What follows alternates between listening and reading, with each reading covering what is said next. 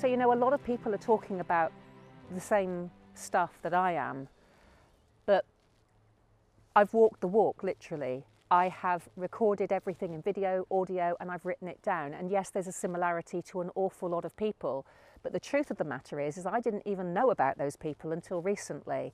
But when I listen to the things that they say, there's a wonderful synergy.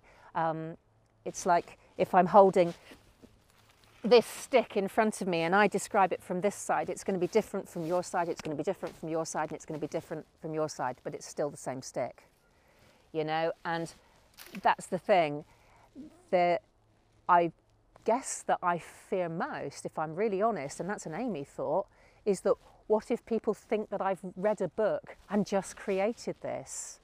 Well, I know that I couldn't have talked at this level if that had been the case. And you know, the program that I've written, the First Aid for Stress, it's covering stress, burnout, ME, which is why I started writing in the first place, was to heal myself. And then as I dug deeper, it's gone into epigenetics and who we are as human beings. It's gone into how our body works. It's gone into addictions, our relationships, our physical body, and what we need to do. So it's become this massive program that would work for each and every human being that wanted to try it. It's, regardless of age, it's the truth about who we are, what we are.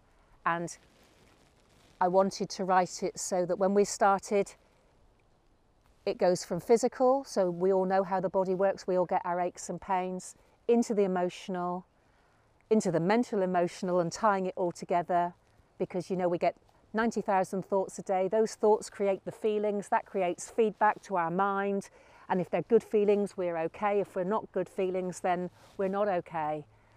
And the repetitiveness of what we do creates an awful lot of physical problems. So being able to talk from that level and explain it as I have done for more years than I care to remember, and then bringing in the unseen element, the unknown, the stuff that we don't realise is what's causing us the stress in the first place, the stuff that as children we were programmed to believe, because as children between the years of 0 to 6 or 8 years old, we're just a recording device. So everything that we see and hear is the normal, and it's okay. Even if it's not okay, that's just the way things are. And if we go through life holding those beliefs as factual, then we aren't living our own lives. We're living our life through somebody else's lens. And that often is a fear-based lens or a control-based lens. So this is what First Aid for Stress and Marga Therapy and what I'm all about, is it's about freedom, truth and health.